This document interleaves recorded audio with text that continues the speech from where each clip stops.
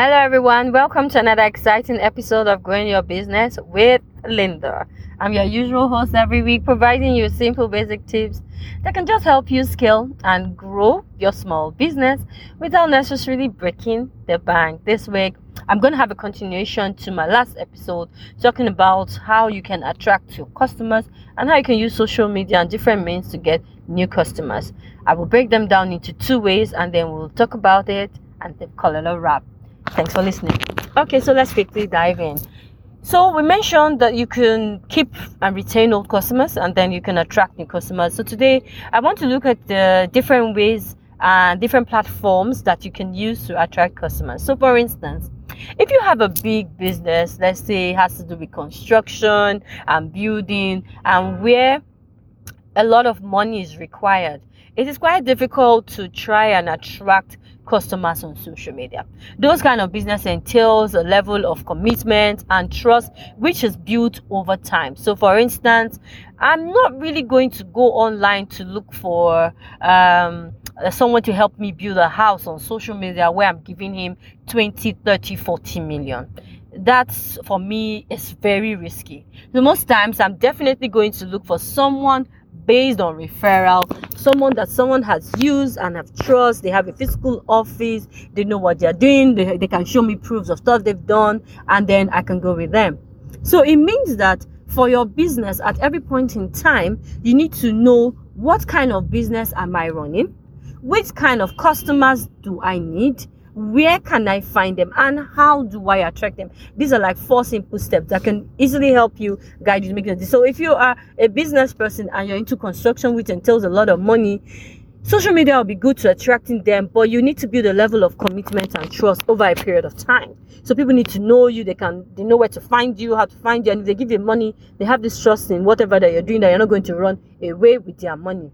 Unlike when you're buying cake and some small things online, you're buying cake, chin, so all these pet things, you don't really need to build trust and commitment. You should just have you have the confidence and faith that, oh, this person will somehow not run with my money, and then you can pay for it, and then the person can come. So for social media, we see that the transactions are kind of smaller. So if you're going to grow and scale up, then you need to build relationships with your customers over a period of time for them to be able to trust you to give you bigger jobs.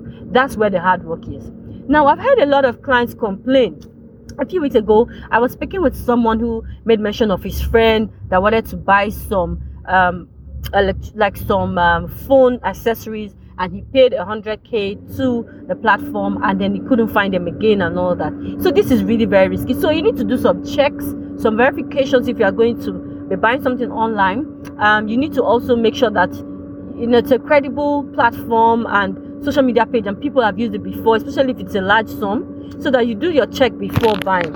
Now, I would also like to advise some small business owners. When you're doing business and transactions and collecting funds online, you are building trust, and whatever you do will affect other small businesses. So please, if someone pays you for a product, make sure you deliver the right product at the right time and at the right price, so that you do not lose trust, and not just for your sake, but also so that you don't make other small business owners also lose customers. Because once someone has a bad report, it's passing the message around, and then it's affecting every other small business owner that is transacting on social media and online. So this doesn't have anything to do with just you.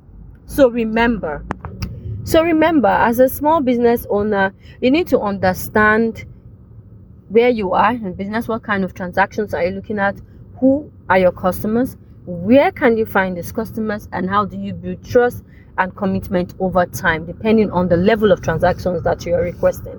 Remember that you also need to work with confidence with people. When they give you money, make sure that you deliver what they said, the right product, and at the right time, so that you do not also destroy business for other small business owners. And remember, if you're going to do big transactions, people will need to verify you and have loads of check on you. But if it's small funds, then it's fine. They can easily pay online. Now remember, what we've talked about today is all about attracting new customers, and you could do that either on Instagram, on Facebook. You can do adverts on them to get new customers. You can do some marketing. You can but social media is another very cheap, fast way for you to get new customers, and that's what we're focusing on today.